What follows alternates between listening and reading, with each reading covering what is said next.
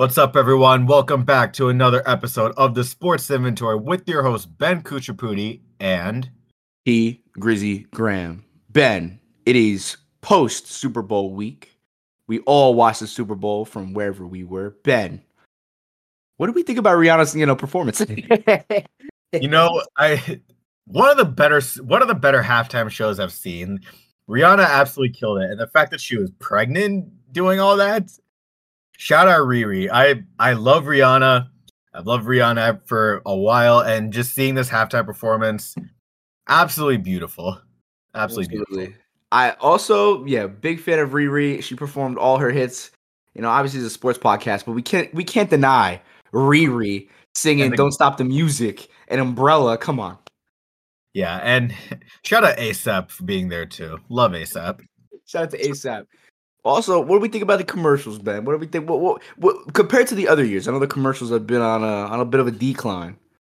So I'm sure for everyone who watched the Super Bowl, the one that got on everyone and probably caused fights in the house was the Tubi commercial. Oh yeah, that when Tubi just popped up on the screen, and like without any control, it just scrolled through the app. I'm sure that caused a lot of injuries in the household. Everybody was confused. Everybody thought it was son on a remote. But we're in college. I attended a marketing class, and my professor loved that commercial because not only did it cause a stir, but like it also showed on Tubi's interface like what shows and movies they have, and they got a little bit of a selection. So S tier ad, I might say.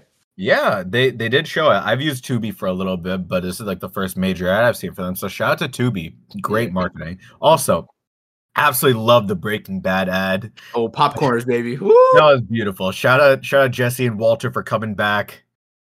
Unbelievable. We don't eat our own supply, Jesse. We don't eat our own supply. Don't eat it. Say their name. Say their name. But enough talk about the superlatives of the Super Bowl. We actually got to talk about what actually happened. As we all know, the Chiefs pulled out a really nice win against the Eagles, 38-35. And what I think is an instant classic, which we'll get to, obviously, besides that last call. I think this is a really good Super Bowl, Ben. Ben, before we get into anything, decent, what do you think about the outcome of the game? I'm so happy this was a close game. I feel like this is definitely one of the better Super Bowls I've seen. Probably the best I've seen since the Eagles and Patriots played about 5 years ago. Yeah. Because this was just a gutsy win by the Chiefs. Like high scoring. I knew this was gonna be a higher scoring game because both these teams are the best offense in the league. But I just love the way both these coaches. That's something that stood out to me. Both these coaches coached a great game. Mm-hmm. Andy Reid was able to make second half adjustments. Nick Sirianni, even though his team lost, the fourth down calls, every single one he converted. And I thought in the first half he dialed up some good plays to kind of sustain the Kansas City offense, but we all know you can only get to Patrick Mahomes for so long. Absolutely, Ben. I think you called it before the Super Bowl happened that it was going to come down to somewhat of a chess match. So Ben with his third eye calling this one. I think it was it was interesting because there wasn't a single player that had a bad game. Everybody was just on their point, besides the defensive line, which we'll get into shortly. Yeah, Patrick Mahomes, obviously 182 yards, 3 touchdowns, and Super Bowl MVP, his second of his career, second out of the 5 years he started as quarterback, which is insane. Unbelievable. Jalen Hurts, which I think had a somewhat better game than Patrick Mahomes. He did. Jalen Hurts was spectacular. Honestly, Travis Kelce hit on the button on his podcast. He said even with the loss, Jalen Hurts could have won MVP still. He was spectacular. 304 passing yards, 1 touchdown. 70 yards on the ground and 3 touchdowns, given 3 of them were off of sneaks. But Jalen Hurts absolutely played his heart out. And some of the throws he made were just amazing. I remember he made a great crossbody on the run pass to Devontae Smith on a third down. He made a beautiful pass to Dallas Goedert in the red zone. Jalen Hurts did no wrong. The loss wasn't on him. It's not even close. Absolutely. He played his heart out, and he really showed that he can play on the biggest stage. But I want to just note a little New Jersey boy real quick. The emergence of Isaiah Pacheco. Oh, my God. 76 yards on 15 attempts on the ground, a touchdown. And the fact that he led the Chiefs this year in rushing yards, and he's doing a lot of these things as a rookie, Oh my God, very very bright future from the New Jersey kid going to Kansas City. But this is the one thing though I want to keel into is that the Eagles, the biggest takeaway for the Eagles and why they win game is their rushing yards, and they only had 115 rushing yards this game, 70 in which from their quarterback. The big thing going into this game was their running creates a lot of offense for them in the air. Because as we all know in football, the more you run, the more you get accustomed for the run defense, the more you pass, right? But the fact that the Chiefs somewhat neutralized the running backs, albeit Miles Sanders didn't have a good game, Kenneth Gainwell, Boston Scott, that's what kept the game interesting and putting the Eagles on the back foot, which they did beautifully and dealt with beautifully, having a total of 417 yards this game. But that was a big takeaway, the fact that their quarterback was their leading rusher. And that's why a lot of these mistakes happened and the Chiefs kind of just keeled into it and got the lead late game. Yeah, another thing that I want to bring up for Kansas City, their offensive line was unbelievable. Oh, yeah. You know, the biggest issue that came out of the Super Bowl 55 2 years ago was Kansas City couldn't block Tampa Bay for shit. Pardon my French. They Patrick Mahomes was running for his life, but the investments they made in the offensive line, sending Joe Tooney, drafting Creed Humphrey, drafting Trey Smith, that they all showed out tonight, not tonight, in the Super Bowl on the biggest stage. And the Eagles' offensive line was historically good. 4 players had over 10 sacks apiece during the regular season. The team finished with 70, which is the third most of all time. Insane. Only behind the modern era. Insane. Yeah, only behind the 85 Bears and the Purple People Eaters. 2 of the best defenses of all time. So absolutely, this Eagles defense was historically good, but the Kansas City Chiefs offensive line held it down, giving up 0 sacks. 0. No, which is zero is insane. And they had very little quarterback pressure in general. And Deebo Samuel made up a very interesting point about the Eagles on how he's saying how their secondary is pretty sorry, and that the fact that a lot of their defensive, genius comes from the fact that their defensive line is so good. He might have been onto something. He might have been onto something, and this game confirmed it. The fact that if you don't pressure the quarterback, the Eagles secondary can only handle him so long, and Patrick Mahomes is going to slice and dice you anyway, and you give him time, he's going to do what he has to do. And shout out to the fact that he had a re-aggravated ankle sprain. He still went out there and scrambled. Bro, there was moments like your heart dropped when he went out the pocket. Biggest scramble of the game on that last drive. Oh my gosh. And this game was absolutely awesome. And one big takeaway back to the rushing is that the Chiefs had 158 yards rushing. They moved it a lot, right? And we're not going to deny also the fact that Kadarius Toney had a massive punt return. Oh my God! That's insane. Where did that come from? I don't know. I just know that this game, everybody was on, right? So the Eagles, the Chiefs just won the coin toss. They decided to defer, which a lot of people were skeptical with. Obviously, the Eagles went down the score, but then the Chiefs scored right back, and then you were like, "Oh my gosh, what's going to happen here?" Right? And if you look at the game trend here, the game is really interesting, right? The first quarter, both teams emerged tied 7-7. And in the second quarter, the Chiefs had only scored a touchdown, 7 points. And then the Eagles let out 17 points in the second quarter. So and at halftime, when we're all watching we were like, damn, this is going to be a different game for the Chiefs. And then whether it's the fumble or the calls or whatever or not, the Chiefs decided upon this late burn, and then the Eagles kind of cooled off. Third quarter, Chiefs had a touchdown. Eagles only had a field goal. And then in the fourth quarter, the Chiefs got 17 points, and the Eagles only got 8. It was a shootout of a game. It was a shootout. What we expected. The one unsung hero I'll say for the Chiefs, Nick Bolton. The second-year linebacker had himself the game of his life. 8 tackles, 1 assisted tackle, a forced fumble, and the fumble recovered for the touchdown. He was the game changer. There's nothing else he did. He was by far the best player on the Chiefs defense, and he was just making stop after stop. Shout out to Nick. He might have been the sole reason why. I can't say the sole reason, but he was a huge factor. That fumble really changed a lot of things because it looked like the Eagles were going to really run away with it. No, yeah, it was weird. I think the Chiefs would have kept scoring, but they needed a stop, then a score. Yeah, right? They were going to play from behind. Yeah, getting a stop like that. Yeah, the Eagles started out with the ball, so it was just a matter of getting a stop and then flipping the script towards yourselves.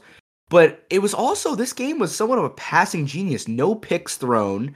Both teams had over 6 yards a passing attempt. Chiefs had 6.7 yards per attempt. Eagles had 7.9. And like this game was just, oh my gosh, it was awesome. But one discrepancy though is the time of possession. The Eagles accumulated 35 minutes and 47 seconds of ball possession, while the Chiefs only had 24 minutes and 13 seconds of ball possession. And the game, they won. And it's really interesting to see. Like, it was just an absolute shootout. And I was so excited to see the Super Bowl. And after watching it, my appetite was, my thirst was quenched. Like, it was a really good Super Bowl because my fear was it was going to be a very defensive game, like a lot of mistakes on the offensive side. But both teams just came out to sling the rock. And it was enjoyable for all the viewers because everyone loves seeing a shootout, and this was a shootout.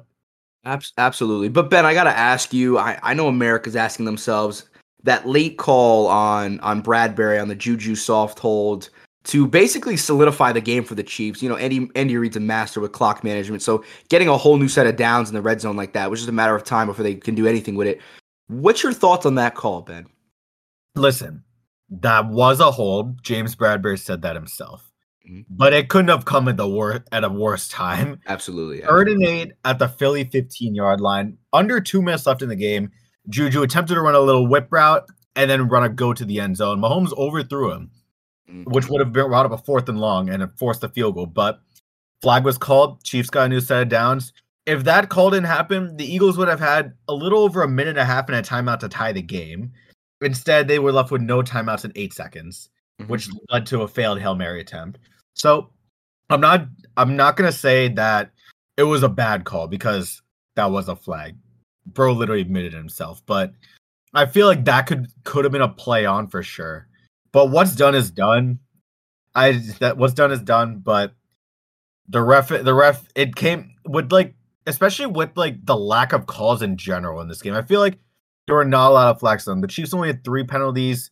The Eagles only had 6, that one of them being that crucial holding call. Yeah. But in a game where there was no flags, not much flags, a game that looked to be an instant classic with no problems with the reffing at all. There wasn't really any other bad calls before that.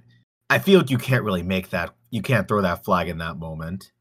Yeah, I understand where you're coming from, but honestly, I think this game was officiated incredibly well. Obviously there's been a lot of talks throughout the league about officiating, and I think in all leagues, right? And there's this whole looming cloud over sports about scripts, rigging games, all this stuff like that. But I think this game was truly officiated perfectly. And that call, it was a holding, right? Now, was it a soft hold? Yes. That happens probably every play. There's a pass involved. Everybody's getting touched up at some point. But calling in that moment, it's not the wrong call. It's just a call we don't want to see. We want to see more of a streamlined, stressful ending, but seeing that call, it's like, all right, it is what it is. And what are you going to do about that call, right? It's like, okay, are you really going to bank? Chase and Kelsey said it beautifully. I think it was the first loss they received. They mentioned on the podcast with the Commanders. It's like, listen, why are we blaming a few seconds of a ref when we played 40 minutes of a shitty game, right?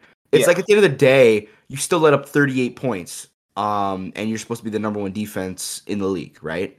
You fumbled. Jalen Hurts fumbled. That was the biggest crucial moment for the Eagles, because the Eagles, they had this pressure on the Chiefs. They were hot. They had how many first downs? They had 25 first downs. They had 11 passes for a first, 12 rushes for a first. Bro, every 4th down they converted. Their foot was on their throat regarding the offense, and that just stumped them, right? So, and if you're in a game like this, you have 2 teams that you can't afford to make a single mistake. This isn't the Commanders, right? This isn't, the Jaguars or whatever. If you make mistakes, if you make mistakes against either team like this, and a couple other teams that were eliminated, of course, but this is the S tier upper echelon of teams that if you make a mistake, you're gonna pay for it. You're gonna capitalize on it, right? And the Eagles just made a couple more mistakes than the Chiefs. And lo and behold, the score is 38-35. Patrick Mahomes is in Disneyland right now with his daughter, and Jalen Hurts is watching film. Yeah. And there's another thing I want to get into. Jonathan Gannon. Well, the Eagles, the future is very interesting for them because they lost both of their coordinators on the same day. Shane Steichen, the offensive coordinator, became the head coach of the Colts, and defensive coordinator Jonathan Gannon became the head coach of the Arizona Cardinals. So I don't know how much is going to affect them because the Eagles, I feel like, are just simply too talented to have a drop off. They arguably have the most stacked roster in football. Yeah, but I'm kind of surprised that Jonathan Gannon was still able to get a head coaching job with other guys on the market, and the fact that he coached a pretty bad game defensively. I'm not gonna lie. Yeah, no, I agree with you, Ben. But then again, how bad can you really coach a game when your defensive line is just not getting to them and they're just getting locked up? B, you're going up against probably the best generational quarterback we've seen in a minute, a guy he's just a wizard with the ball. And C, they have the best tight end in football, and I think football history. Like how bad can you really do it? I'm sure the schemes were there, but a lot of their Eagles, like Deebo Samuel said, and now that I look at it, I agree. A lot of their defense is predicated on pressure on the quarterback, putting the opposition's quarterback in stressful situations. But since they gave him time, especially Patrick Mahomes, like bro, like you're asking for a beatdown, right? I think from an OC perspective, it's not going to be much different. Jalen Hurts is still a stellar athlete. He's still going to be able to pass the rock. He's evolved as a passer. He's going to continue to evolve as a passer. He can still run, so he's still dangerous. That wide receiving core is still good. The line is still good. We'll see what Jason Kelce does about retirement because he's going to mull over that. But I think offense is going to be fine. I think defense is going to be a problem because, like, you make a good point in saying that, like, they have too much talent to kind of fail per se. But you can still underutilize guys and misuse guys, right? Like, let's say. Also, there are people hitting free agency. I know CJ Gardner is going to be a free agent this year. Led the league in picks, and I don't think the Eagles are going to be able to bring him back. Bro, there's going to be a lot of guys for the James Eagles. Bradbury is also a free agent. Bro, yeah. A lot of guys on the defensive side. I think the defense is going to struggle. And Brandon Graham also might retire. Exactly. Like, these guys are getting old, right? And they have the 5th pick in the draft or whatever it is, but it's a very big pick. So they can trade it, package it, do whatever you want. But I think the offense is still going to be as productive as it was this past season. But the defense, I think, is going to take a hit. And the thing about the defense, right, is if you come in with a coordinator that's not on the same page as his defense, you can underutilize guys, right? So, Ben, argument's sake, right? You're the best linebacker in the league, right? Off the rush, right, Ben? You lead the league in sacks. You're really good, right? But you suck in the zone. If I come in and my scheme is a 3-4 and I love the zone, you're not going to live up and be, put up the stats that I know you can because I'm just misusing you. And if the wrong guy enters Philadelphia's culture and just misuses some of these stellar athletes, the defense will struggle. I think the offense is going to still do what they got to do because Sirianni's an offensive-minded guy anyway. So I'm not really worried about them. But the defense, you got to look out for that. I agree. Moving on to the Chiefs side, I have a question for you, which might break up a little controversy, but we'll get into that later. Of course. Patrick Mahomes. 5 years in the league, 5 years starting, 6th year in the league, first one being a redshirt year. 2 regular season MVPs, 2 Super Bowls, 2 Super Bowl MVPs. Where do you rank him all time on the quarterback list? Top 3 unanimously. Tom Brady. I feel like Joe Montana and Peyton Manning are still the unanimous top 3. I don't know if I still put Peyton there. I don't know. This guy, for 5 seasons, he's done more than I don't even know, like than 99% of quarterbacks. He already has the same amount of Super Bowls as Peyton. Peyton has 2? Oh, because he has one in the Colts and one in Broncos, right? Yeah, but he also does have 5 MVPs. Yeah. But this guy's going to continue winning MVPs at a high rate. He's still going to win Super Bowls. All right. I just think he's top 3. I think Joe Montana falls out the list for me. I don't know why. I think it's just the type of game now. The game is really West Coast oriented, right? So, like, you can, like, it's the same thing as like the 90s in basketball, right? The mid-range was the bread and butter of teams, right? And the 3-point wasn't really utilized, right? Now that we talk in this modern game where you have higher scoring outputs, higher scoring games because the 3 points more utilized, like what's the deal? And I've seen tape on all these guys. I love watching old games in its entirety, mistakes and highlights. That's why. And Patrick Mahomes, bro, like I just can't get over the fact how he does it. And at some moments, it looks so awkward. He's just twirling around like a ballerina, but he just throws these balls at the flick of the wrist of 40 yards to 87 or 24 or 19 or 9 or 10 when he was still around Tyreek Hill. I think I'm putting him in the top 3. I just think that what he's doing for the quarterback position, how he's revolutionizing it. Not only is he as a good pocket passer as those guys we mentioned, but he also can scramble and throw on the run. Something that some of those other guys lacked because their generation was about pocket passing, right? And they'll get sacked or they'll throw it away and stuff like that. But like this guy, he's just utilizing everything he has.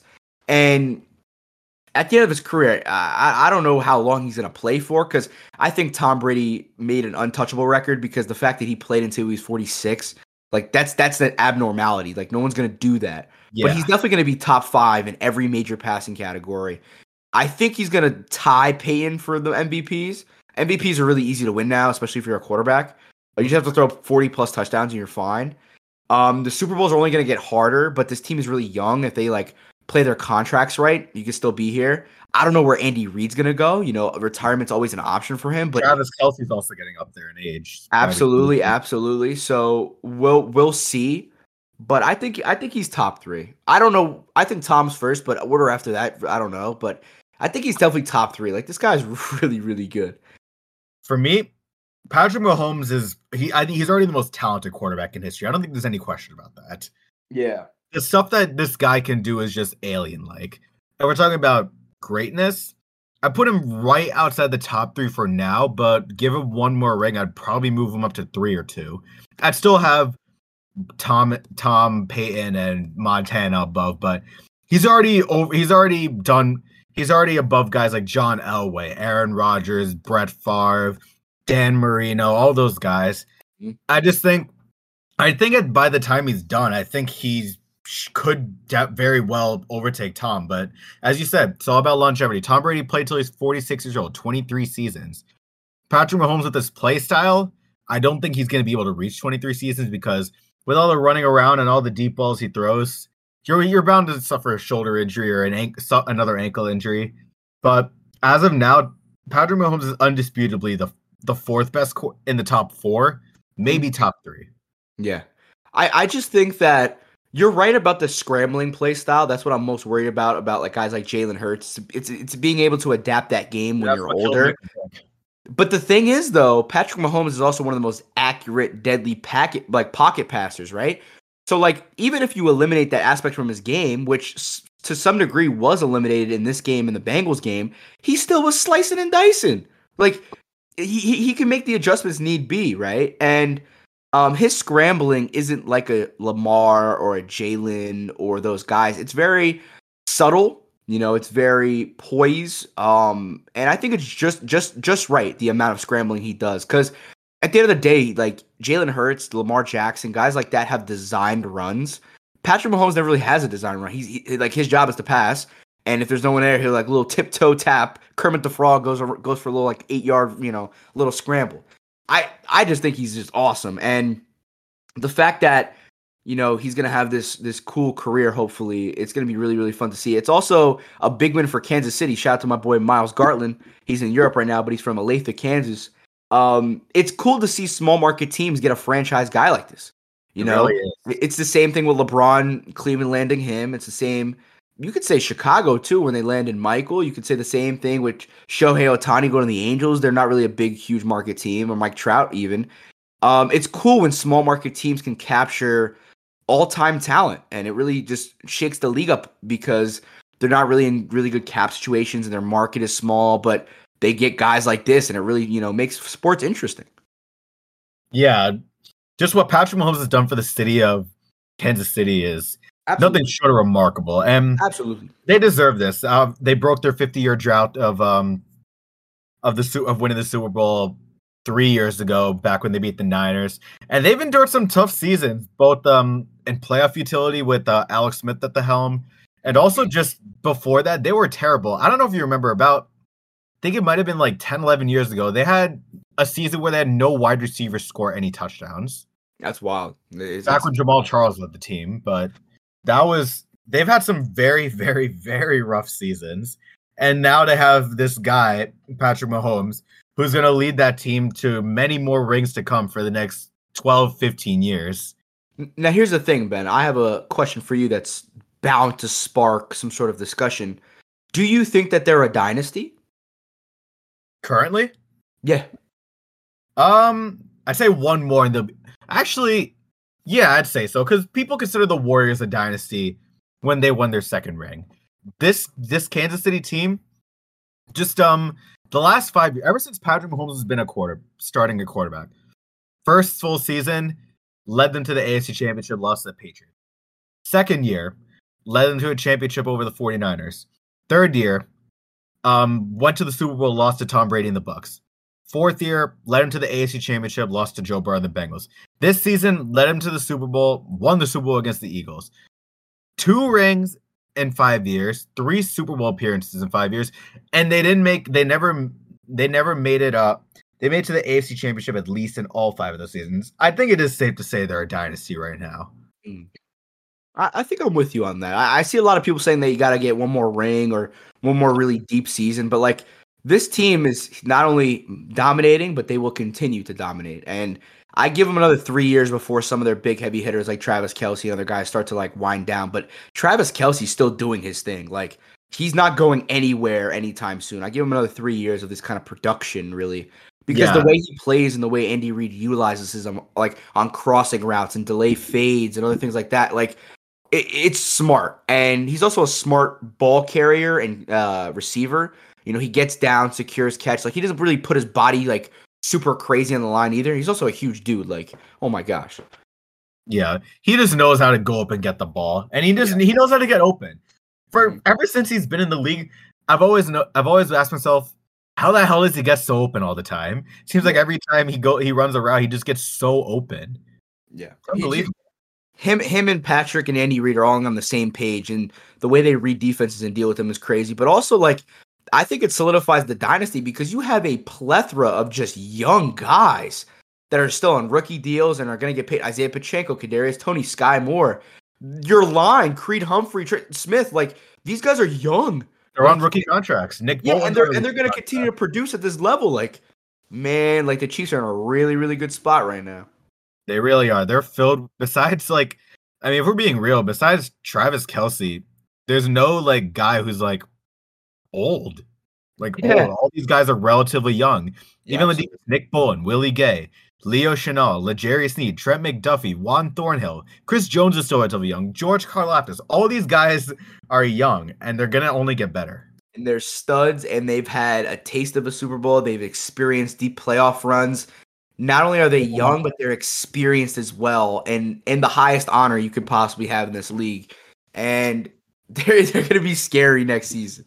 They really are. Now, one more topic I want to bring up for next season, and for each conference, who do you think are the teams that can challenge Kansas City and Philadelphia for their respective conference titles?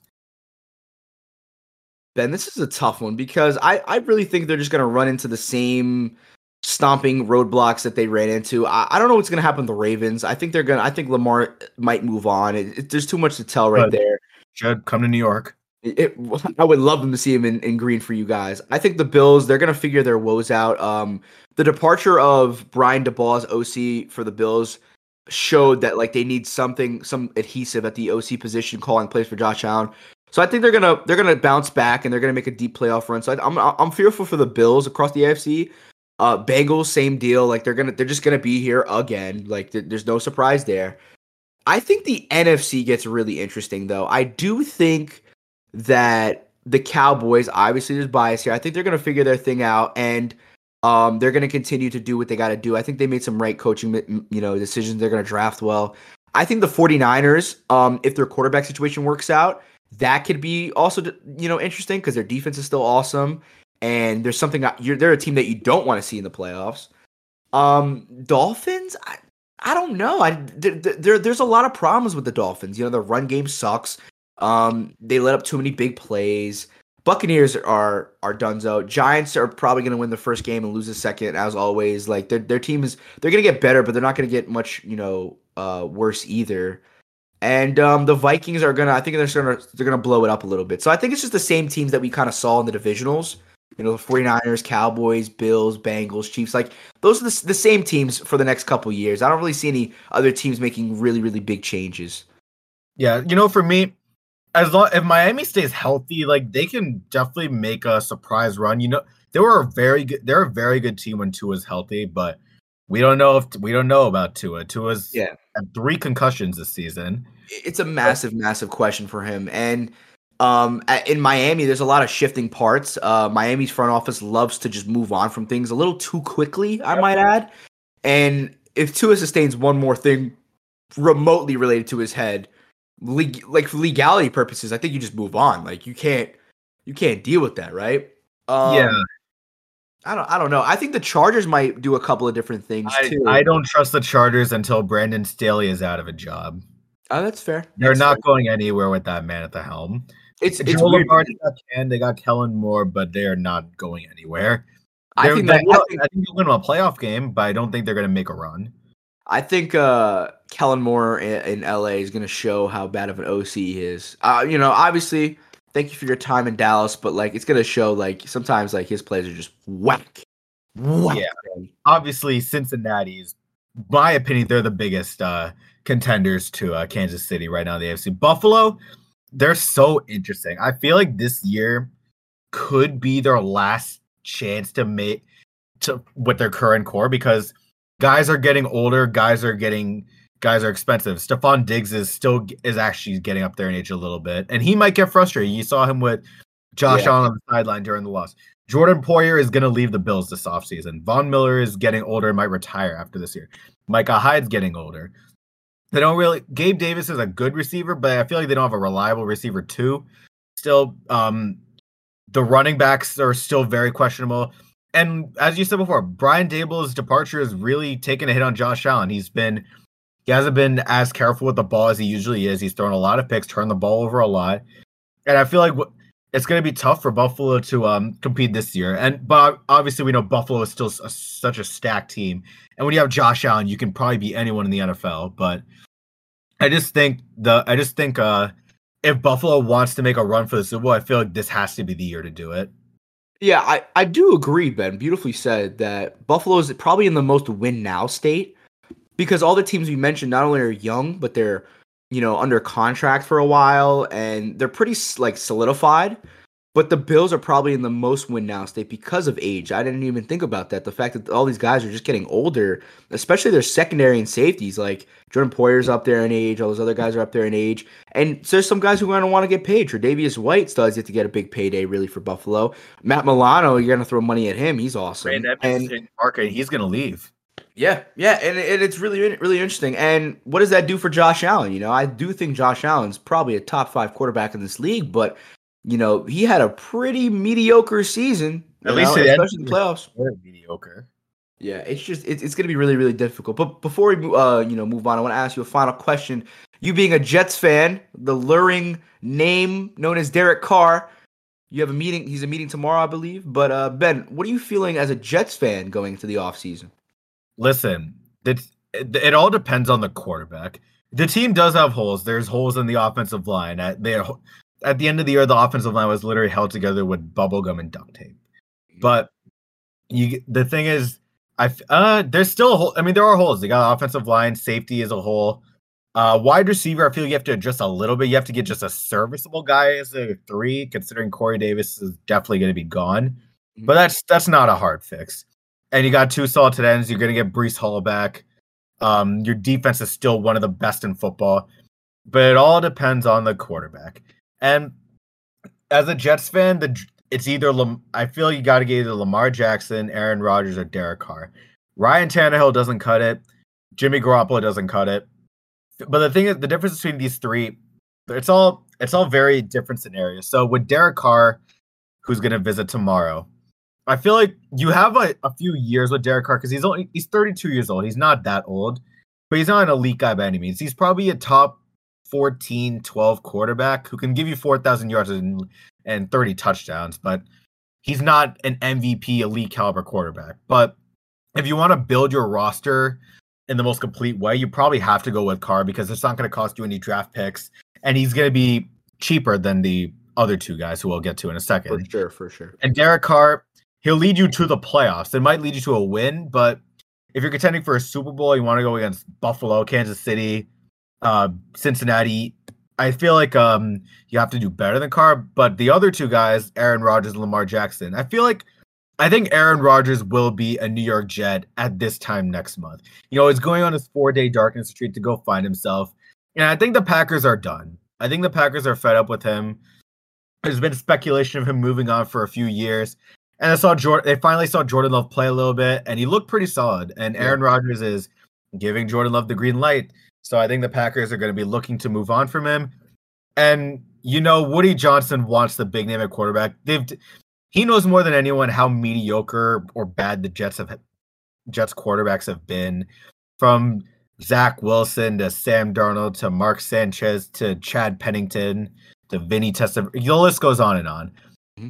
Phil, you have to get a guy like Rodgers. He's 39 years old. He's probably going to retire in a year or two, but probably 2 years. But if you trade maybe a second-round pick and another conditional pick, giving a conditional pick that could turn into a first if Rodgers plays beyond the next season, I feel like you got to do that. Because Aaron Rodgers, as old as he is and as much of a whack job he is, he's still an elite quarterback. And I feel like the Jets didn't need elite quarterback to succeed last year.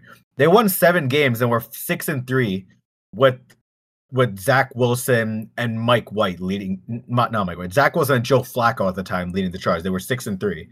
Imagine what Aaron Rodgers can do with the offensive rookie of the year and probably the would have been offensive rookie of the year healthy.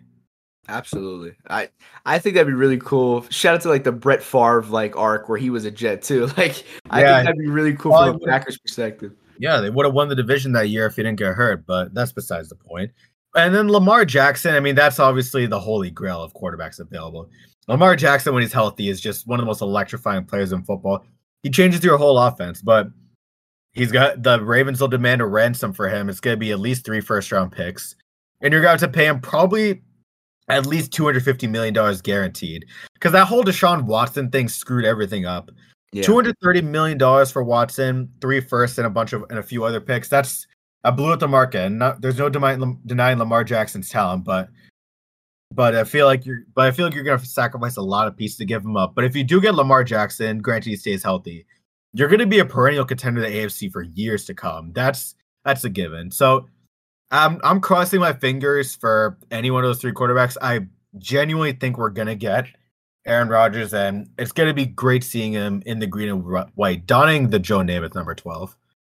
I really hope that for y'all, because the Jets getting Aaron Rodgers with the roster you have now, your games are going to be fun. They will. MetLife is going to turn around real quick, and you're going to see a lot more green in there than blue. But, I agree. And going to you as a Cowboys fan, how do you feel about your team going into this year? There are guys hitting the free agency market. You guys aren't doing so hot with cap space. You got to deal with paying Pollard and restructuring Zeke, and obviously you got Dak's big old contract to handle. What do you feel? What do you think the team has to do to catch up to Philadelphia in the NFC East? I think a big thing is the quarterback thing. Another thing that ruined the quarterback market was Dak's contract. If you wanna, be a Dallas Cowboy, you just compliment Jerry Jones's suit and he'll give you a max contract. The thing is, he hasn't played to what that contract is worth. Do I think Dak is still great? Sure. I do think that's my quarterback. As Terrell Owens said to Tony Romo, crying in the press booth, that's my quarterback. That's my guy, right? And I do think that he did have probably the worst season of his career this past season.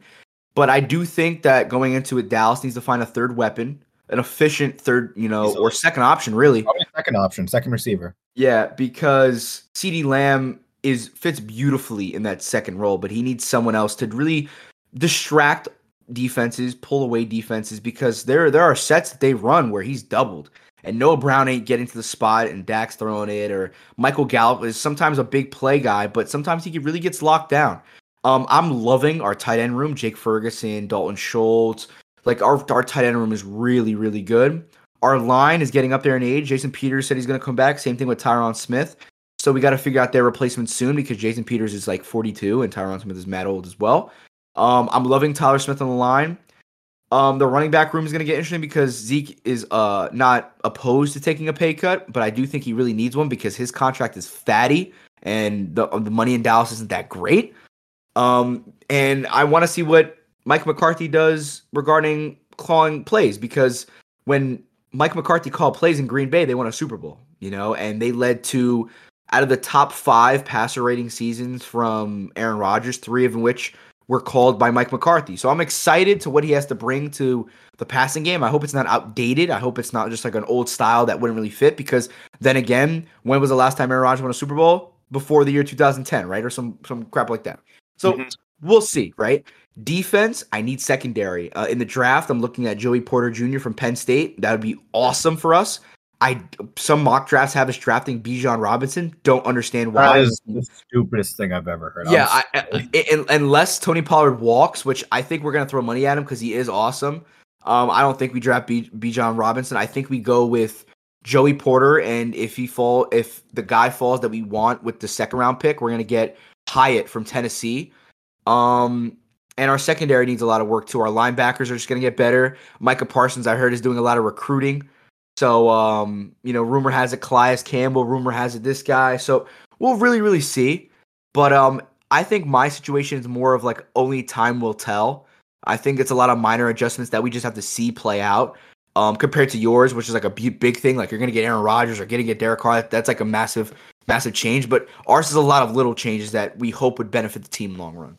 Yeah, with us, I didn't really get to the draft for my squad. I feel like offensive tackle has to be the first round pick. It's just kind of obvious. Yeah, there's a lot of uncertainty there. Mekhi Becton, they're hopeful he's going to start this year, but they're not picking up that 5th-year option. And Max Mitchell, hope he's going to be all good soon because he was very solid this season before the blood clot issue. So for the draft, I'm looking at straight tackle. I'm looking at Peter Skoronski out of Northwestern. I'm looking at Broderick Jones out of Georgia, Paris Johnson out of Ohio State. I feel like that's got to be the biggest. And also interior offensive line, got to bang the drum on that. Love my guy, John Michael Schmitz from Minnesota, because Connor McGovern's got to go. The center market's not that great this year, and he's probably the best guy on the market, which is kind of sad. So he's going to demand over $12 million. I'm not allocating them money. And then I feel like you got to draft a quarterback also. I feel like you could take a swing in one of the later rounds. As a Jets fan, the ideal situation for me at quarterback, get Aaron Rodgers or any quarterback for that matter. And then if you don't decide to keep Zach Wilson, draft Hendon Hooker in the 3rd round. Bro. Because Hendon Hooker was elite this season before he tore his ACL. That's the thing. Like Hendon Hooker, a highly underrated pick. And some of these mocks have him going after Anthony Richards. And I think the only problem they have was with his age because he's pushing a Stenson Bennett level of draft age, but the kid ball. Like he's really good. I love him. Yeah, absolutely. I don't think we can get to our draft obviously in a later episode, but I don't think Will Levis is going to be anything and Anthony Richards is going to be anything. But I think Zach Wilson waiting to happen. I'm sorry. Yeah, I think Hendon Hooker's good. He's white and wearing blue and white, but I don't know. Something strikes me about it. But absolutely. I feel like with Will Levis, we're getting into the draft a little bit here. I feel like they can't. Whatever team drafts Will Levis can't do what the Jets did with Zach Wilson and throw him into the fire right away. They got to start someone in front of him for at least a little bit before he gets to start, which is where the Jets screwed up. Mike LaFleur, former offensive coordinator for the team, said they shouldn't have started him in the first game, and his career is on a downward spiral right now. So whatever team drafts Will Levis has to have that in mind. Absolutely. But I think that's for another day. The draft. That's for another draft season. We'll call grace, Ben. We'll call grace for the draft. Draft season is not for a little bit, but we'll get into that when the time comes. All right, Ben. Yeah. All right. That's going to do it for this episode of the Sports Inventory. Thank you all so much for tuning in. Once again, I'm Ben Kuchaputi. And I'm Tyler Graham, baby. Guys, enjoy the NBA All-Star break. We'll talk about that another time. Catch you guys next time. Peace out.